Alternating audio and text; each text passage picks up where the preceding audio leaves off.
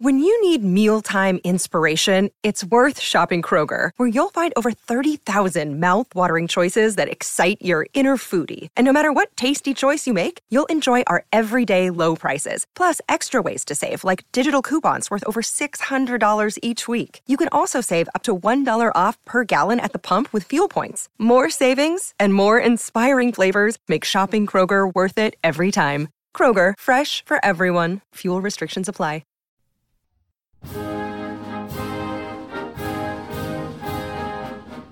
Dear Sir, when you did me the honor of appointing me to the office I now hold, I engaged in it without a view of continuing any length of time, and I pretty early concluded on the close of the first 4 years of our republic as a proper period for withdrawing. At the close, therefore, of the ensuing month of September, I shall beg leave to retire to scenes of greater tranquillity from those which I am every day more and more convinced that neither my talents, tone of mind, nor time of life fit me. That you may find one more able to lighten the burdens of your labors, I most sincerely wish. For no man living more sincerely wishes that your administration could be rendered as pleasant to yourself as it is useful and necessary to our country. With that letter on July 31st, 1793, Jefferson was saying firmly and finally that he wanted out of the Washington administration. The president would call on Jefferson at his home a few days later, on August 6th, and the two would discuss the matter, with Washington expressing his own regret at having accepted a second term as president, one in which he was now facing the possibility of losing two of his most trusted advisors, as Hamilton was talking about resigning as well. Jefferson at one point began to espouse what we will now label as Jeffersonian Republican ideology at seeing enemies in, quote, merchants connected closely with England, to which Washington said that he believed that, quote, the views of the Republican Party were perfectly pure, but when men put a machine into motion, it is impossible for them to stop it exactly where they would choose or to say where it will stop. Washington admitted to the existence of, quote, a party disposed to change the Constitution into a monarchical form, but there was not a man in the United States who would set his face more decidedly against it than himself. Though Jefferson may fret about them, the monarchists were the least of Washington's worries in the troublesome year of 1793. Hello and welcome to the Presidencies of the United States. I am, as always, your host, Jerry Landry. I'd like to start this episode out with special thanks to the podcast audio editor, Andrew Foncook. As we navigate the treacherous waters of Washington's second term, we can at least count on smooth audio so long as he is at the helm of that portion of our production. Should you need his able audio editing skills, reach out to him via email at andrew@foncook, that's PFANNKUCHE.com. I'm Ken Harbaugh, host of Burn the Boats from Evergreen Podcasts. I interview political leaders and influencers, folks like award-winning journalist Soledad O'Brien and conservative columnist Bill Kristol, about the choices they confront when failure is not an option. I won't agree with everyone I talk to, but I respect anyone who believes in something enough to risk everything for it. Because history belongs to those willing to burn the boats. Episodes are out every other week wherever you get your podcasts. When last we left off, the conflict between Britain and France was threatening to spill over into the United States. Around the time that the administration was settling one conflict, word came in of more problems in Charleston, South Carolina, and these problems could be traced back to the new French minister to the U.S., Edmond Charles Genet, at that point still on his way to Philadelphia. If you'll recall from last time, Citizen Genet had disembarked at Charleston and began a grand procession up the East Coast, being feted by towns and cities and hobnobbing with notables along the way. Before he left Charleston, though, he had commissioned 4 privateers to serve the French cause by attacking the British. Before the administration could even process that information, news came that 2 of the privateers had captured a British vessel, the Little Sarah, off the coast of Virginia and had brought it on to Philadelphia as a prize, in much the same way the other British ship, the Grange, had been brought in earlier. On top of that, the French consul in Charleston had established an admiralty court in that city. For those of you who are unfamiliar with the term, an admiralty court is a court that is, quote, separate from the common law courts, that operate according to distinct procedures and substantive law, that, quote, determine the legitimacy of the capture of vessels in times of war, condemned and sold the ship and its cargo, and distributed the proceeds to the privateer as compensation. In the United States, maritime cases are in the jurisdiction of federal district courts, something that would be confirmed in legal precedent in a case that the Supreme Court would hear the following year. But this was not the case with Britain or France. What made this so troubling is that this was a French Admiralty court operating out of a U.S. port city. Again, as with the case of the capture of the Grange that we discussed last time, this was a flagrant violation not just of the Neutrality Proclamation, but of the independent sovereignty of the United States itself. In what was quickly becoming a pattern, Washington asked for written opinions from all of his cabinet members on the case of the Little Sarah, but unlike with the list of questions he had sent them earlier in the month, to this question, all responded in a roughly 24-hour period. Naturally, Hamilton and Knox both supported the British fully on this and argued that the Little Sarah should be returned immediately. Jefferson at least admitted that the outfitting of privateers in U.S. ports was wrong, and that the government should act to prevent it. But he did not believe that the United States government had authority to return the Little Sarah to the British, as it was technically in French custody. To do so would be, quote, an act of force, which could then be, quote, considered an act of war, and only Congress could decide whether that step should be taken. Randolph likewise agreed with Jefferson that the British demand for, quote, restitution ought not to be attempted. With the cabinet deadlocked and no compromise appearing from the opinions, Washington paused, and as he did so, the precipitator of his recent headaches rode into town. Charles Edmond Genet had arrived in Philadelphia. To be fair to Citizen Genet, he had not heard of the Neutrality Proclamation until he reached Richmond, Virginia, many days after he had commissioned the privateers in Charleston, and he had attempted to speed up his progress when he learned of the proclamation, and indeed arrived on the same coach that carried a letter from him announcing when he intended to arrive. When Genet arrived, he was welcomed by Pennsylvania Governor Thomas Mifflin to rounds of artillery fire and gave a speech to a large crowd gathered at the city tavern, which was received, quote, with hearty shouts and salutations. There would be nothing hearty about his reception by Washington. Jefferson presented Citizen Genet to Washington at the President's house at 2 p.m. on May 18th, and, as had been previously agreed upon, the President greeted him, quote, with the touch of coolness. The French minister, as was customary, made a speech to the President, stating as follows, quote, we know that under present circumstances, we have a right to call upon you for the guarantee of our islands in the Caribbean, but we do not desire it. We wish you to do nothing but what is for your own good, and we will do all in our power to promote it. Cherish your own peace and prosperity. You have expressed a willingness to enter into a more liberal treaty of commerce with us. I bring full powers to form such a treaty and a preliminary decree of the National Convention to lay open our country and its colonies to you for every purpose of utility without your participating in the burdens of maintaining and defending them. We see in you the only person on earth who can love us sincerely and merit to be so loved. As noted by Washington biographer James Thomas Flexner, quote, we can only guess at what were Washington's reactions. Washington said no word and made no gesture which Jefferson found it necessary to criticize, but Genet's speech could well have sounded both unctuous and condescending towards the United States. Not affection, but necessity, made France willing to open her colonies freely to American shipping. It was in fact better for France that the United States not declare war against Great Britain. The British Navy all but controlled the Atlantic, and if the French were to retain their remaining colonies in the Caribbean, then they would need American shipping to keep them supplied. Likewise, by using the blank letters of marque that Genet carried to charter privateers to attack the British, Genet could enlist American citizens to fight the British Navy without the American government having to be involved. Little did he know, though, that Washington already had his folks at work in seeking out solutions to the thorny issues presented by the new arrival from France. Washington had instructed Attorney General Randolph that day to speak to merchants in Philadelphia about the situation of the Little Sarah. Washington, having decided after his meeting with Genet that he needed a walk, made his way in the evening to Randolph's house, but did not find him as Randolph was still making his inquiries about town. When Randolph returned, he wrote out his thoughts to Washington. While concluding, quote, that restitution is the wish of the majority of the merchants, Randolph did caution him that, as, quote, the existence of our poor mercantile capitals is so interwoven with those of Great Britain, the pleasure of the British merchants must always be a rule of action to our merchants.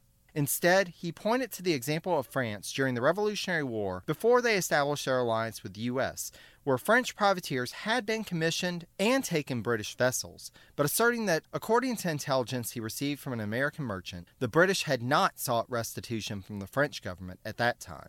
Again, Randolph provided Washington with the inspiration he needed for a compromise.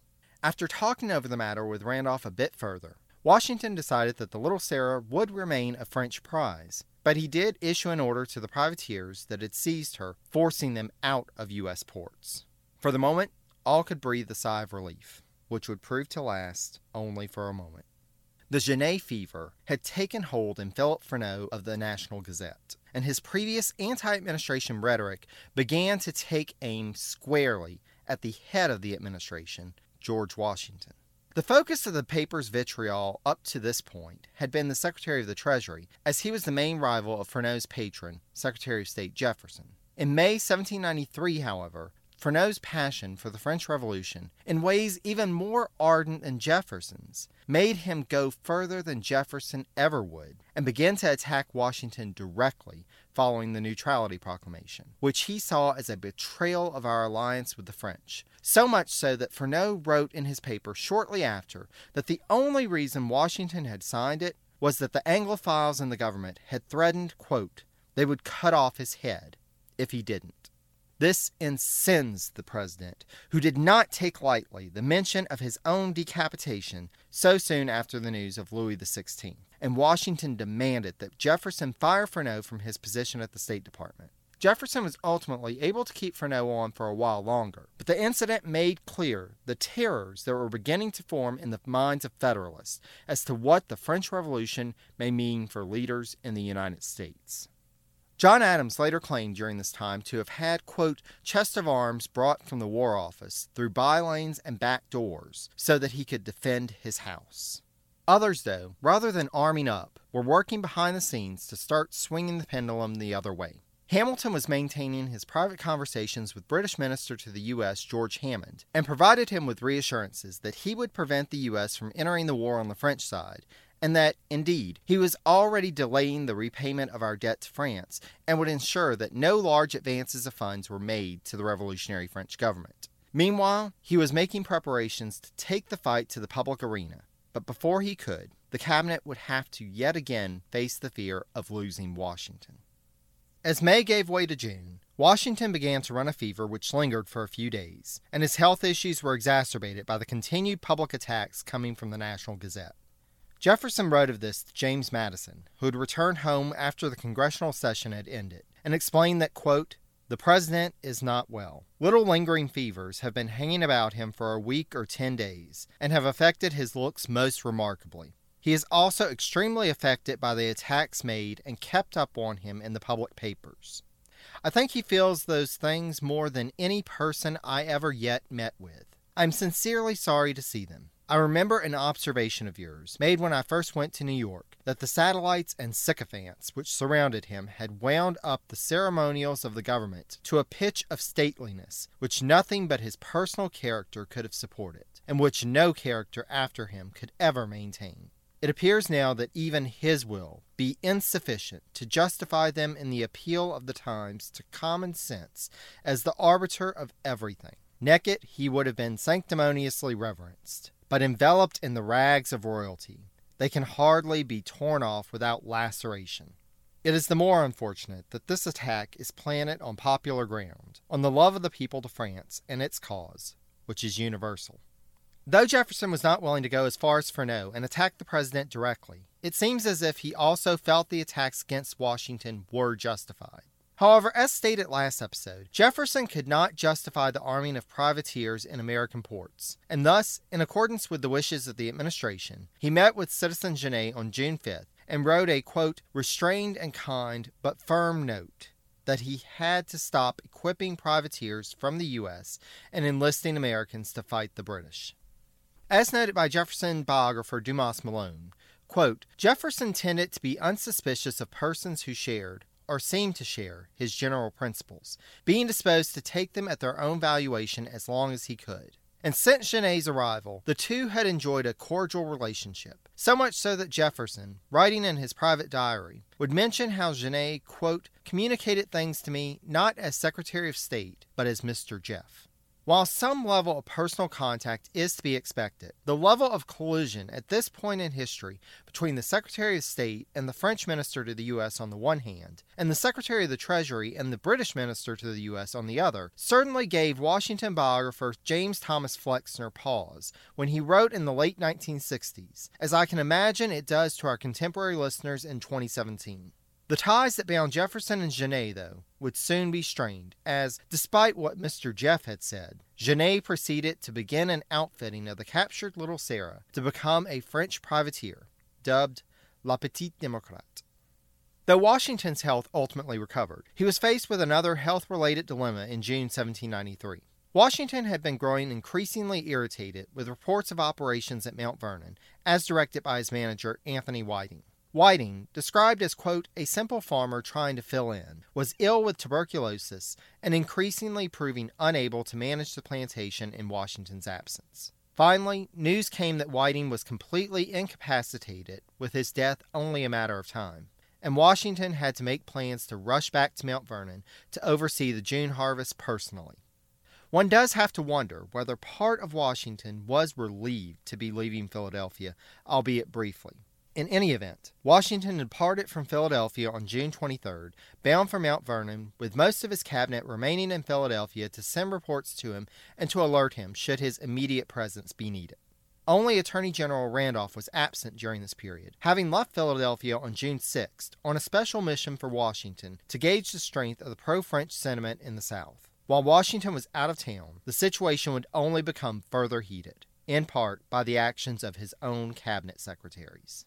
Like Jefferson, Alexander Hamilton was becoming increasingly ill at ease with the constraints of his role in the administration. While enjoying considerable influence within the cabinet, Hamilton was increasingly annoyed by the attacks being launched at him by Freneau and other Jefferson supporters, and one has to wonder whether he felt threatened by how Washington seemed to be increasingly relying on Edmund Randolph. He claimed that his decision was made with consideration, quote, both to the public interest and to my own delicacy, and agreed to stay on for another year to conclude work on the administration's financial plan, as well as to fully refute the charges that had been lodged against him by Representative William Branch Giles earlier in the year, which we discussed in episode 1.14. However, one can only imagine how Washington took the news that, after being convinced to stand for another term, one of his chief advisors was planning to bail out. Meanwhile, Citizen Genet had no intentions of waiting for Washington's return before acting, and notified Jefferson on June 22nd that he felt that the treaties between the U.S. and France allowed France the right to outfit ships in American ports. Furthermore, quote, this is not the way the American people want us, i.e. France, to be treated. I'm inclined to believe that steps of this nature have not been conceived in the heart of General Washington, that celebrated hero of liberty. I can attribute them only to foreign impressions, of which time and truth will triumph. Now, we know from studying Genet's letters back to France that a few days prior he had written that, quote, old Washington impedes my course in 1,000 ways, and forces me to urge secretly the calling of Congress, the majority of which will be decidedly in our favor. But even this veiled threat of appealing to public opinion was enough to take Jefferson aback and to infuriate Hamilton. Hamilton and Genet would meet towards the end of the month, and Hamilton would state in no uncertain terms that Washington was within his rights to have issued the Neutrality Proclamation, and that it should be respected as carrying the force of law. Genet would counter, quote, that this misuse of executive power usurped congressional prerogatives. As described by historian Ron Chernow, quote, the scene had decided elements of farce. Citizen Genet was lecturing the chief author of the Federalist Papers on the interpretation of the U.S. Constitution. If Genet would persist, then so would Hamilton. The first of a series of essays authored by Hamilton and published under the pseudonym of Pacificus went out in the Gazette of the United States on June 29th. Hamilton would directly take on Genet's argument that congressional power had been usurped by the executive branch and counter that, quote, if the legislature have a right to make war, on the one hand, it is, on the other, the duty of the executive to preserve peace, till war is declared. Subsequent essays would outline his thoughts that the Treaty of Alliance with France did not bind the U.S. to join the current conflict, as the treaty was intended to ally the two nations in a defensive conflict, whereas France was the aggressor in the current war, that joining the war would be devastating for the United States, and that the U.S. owed King Louis XVI for its freedom. Hamilton was not willing to cede the public relations battle to the Jeffersonian faction and started sending out the call to pro-administration leaders to organize rallies to support the Neutrality Proclamation. Now, before we proceed with the story of Genet, I should note that this rallying call of Hamilton, along with one other event that I'm about to mention, marked the beginning of the point where I feel comfortable with us referring to the Federalist and the Democratic Republican parties. Naturally, the Federalists will be composed primarily of those who have previously been identified as the pro-administration faction or as allied with Alexander Hamilton, while the Democratic Republicans will be composed primarily of those previously identified as anti-administration or as allied with Thomas Jefferson. Why is this point where I feel comfortable defining parties by name? Because this is the point where, on both sides, we start to see a true organization for the purpose of carrying forward a set agenda and are currying the favor of the public. While Hamilton was launching his Pacificus essays and getting pro-neutrality rallies going, on July 3rd, the Democratic Society of Pennsylvania drew up a formal constitution. Two things distinguish this group from other Democratic Republican societies that have been popping up since the spring. First, its membership included numerous prominent leaders of Pennsylvania society, including the Secretary of the State of Pennsylvania, Alexander J. Dallas, and Director of the U.S. Mint, David Rittenhouse. Second, this group wasn't just satisfied with being an isolated group. Rather, they sent out a circular urging that other groups be organized across the country along the same lines as them. They would serve to be the mother society for a nationwide party organization. Party politics had arrived in the United States, and the nation would never be the same. Just one final note about this. After much consideration, I'm choosing to use the term Democratic-Republican Party, as there was never an agreed-upon term for the party, though Republican was often used in reference to the party. But I would like to emphasize that there is a difference between this party and the Republican Party that would be founded in the 1850s. If anyone has any objections to this, please feel free to reach out to me. Otherwise, we'll proceed along these lines. Likewise proceeding was Citizen Genet and his plans, and he was growing ever bolder by the day. On July 5th, he met with Jefferson and read to him proclamations that he had prepared to encourage inhabitants of Louisiana and Canada to revolt against Spanish and British authorities respectively. To aid in this scheme, Genet had already been in touch with two generals in Kentucky who had promised to proceed down to New Orleans and liberate it from Spanish control and, with the aid of Native American forces, establish an independent state of Louisiana if the French were willing to pay for the expedition. Genet had gone from just equipping privateers to strike at the British Navy to now planning a realignment of power on the North American continent. Jefferson, while writing of the incident, asserted that he only cautioned Genet against actively enlisting Americans in the scheme, as they, quote, would assuredly be hung if they commenced hostilities against a nation at peace with the United States. For the rest of his plan, though, Jefferson wrote, quote, I did not care what insurrections should be excited in Louisiana. Though he could not have known the full extent of their operations, it was known within the administration that Spanish authorities did desire to break off some lands from the West to add to their empire. Perhaps Jefferson felt that such unrest as Genet was planning could work to the advantage of the United States. Genet was not one to keep quiet, though, and it wasn't just Jefferson's ear that he was whispering his plans into. Indeed, his tenure as minister to the U.S. would be marked for his social engagement.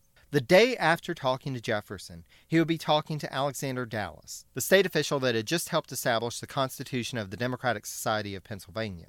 Feeling Dallas to be someone in whom he could confide, Genet shared with Dallas his intentions, should Washington remain persistent in his neutrality policy, to go over his head and issue a direct appeal to the American people who, as we said earlier, he felt were more on the side of France than they were of neutrality. Now, Dallas may have had his problems with the administration, but he realized the implications of what Genet was saying. Here was a foreign minister saying that he intended to directly influence American foreign policy by inciting the public against its own government. This was a threat to the sovereignty of the United States like no other, and despite his support for France and the Revolution, Dallas was an American first. Thus, he informed Pennsylvania Governor Thomas Mifflin, who immediately took the news to Hamilton and Secretary of War Knox. Mifflin also carried another bit of information that had come his way about something that the administration had asked him to keep his eyes on. The outfitting of La Petite Democrate was wrapping up, and the ship was making ready to set sail. All of this news hit Jefferson like a ton of bricks, and he wrote to Madison the next day that, quote, "Never, in my opinion, was so calamitous an appointment made as that of the present minister of France here. Hot-headed, all imagination, no judgment, passionate, disrespectful, and even indecent towards the president in his written as well as verbal communications. He renders my position immensely difficult." The rose-colored glasses were off, and he saw Genet as the upstart of whom Gouverneur Morris had warned Washington.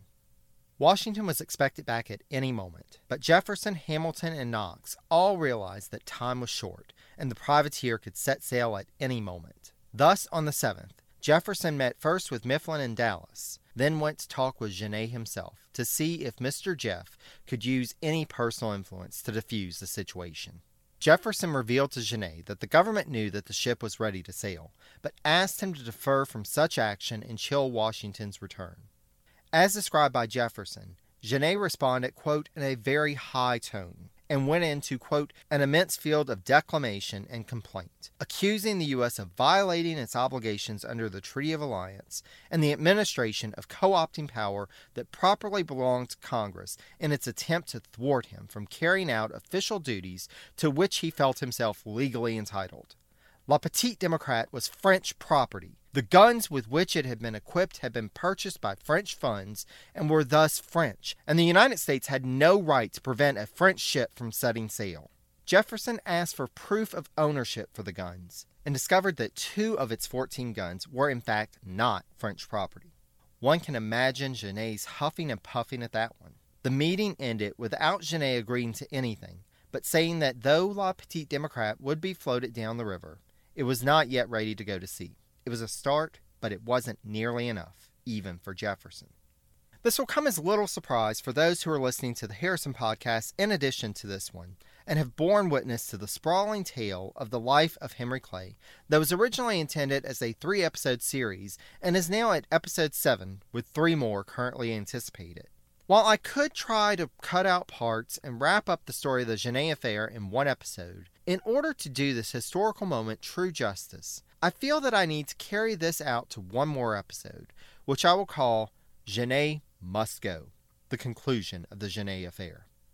This 1 year has such ramifications for the future of U.S. foreign policy, for the development of political parties, and for the lives of people such as Jefferson, Hamilton, and Madison, who will play a role in American politics for years, and in some cases decades to come, that I think it deserves a close examination and understanding. Hopefully you'll agree and will find all of this illuminating and worth your time. Also, hopefully by the time this is released, Hurricane Harvey will have moved on from Texas and Louisiana, and the sun will have come out again on the Gulf Coast. However, having gone through Katrina back in 2005, I know that recovery is a long process.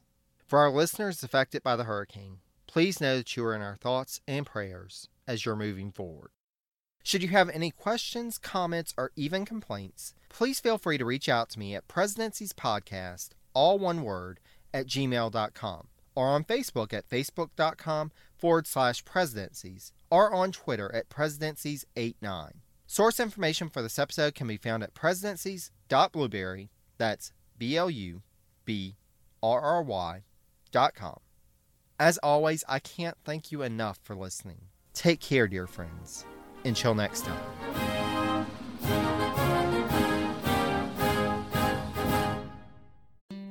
Hello everyone. My name is Tom Kearns, and I host the Anglo-Saxon England podcast, where I cover the history and culture of England from the departure of the Romans in the 5th century to the Norman conquest in 1066. So far, we've surveyed the collapse of Roman rule in Britain, the migration of the Anglo-Saxons, and the history of Northumbria from its beginnings in the mists of legend to its destruction at the hands of Viking raiders in the 9th century. I hope you'll come and give it a go.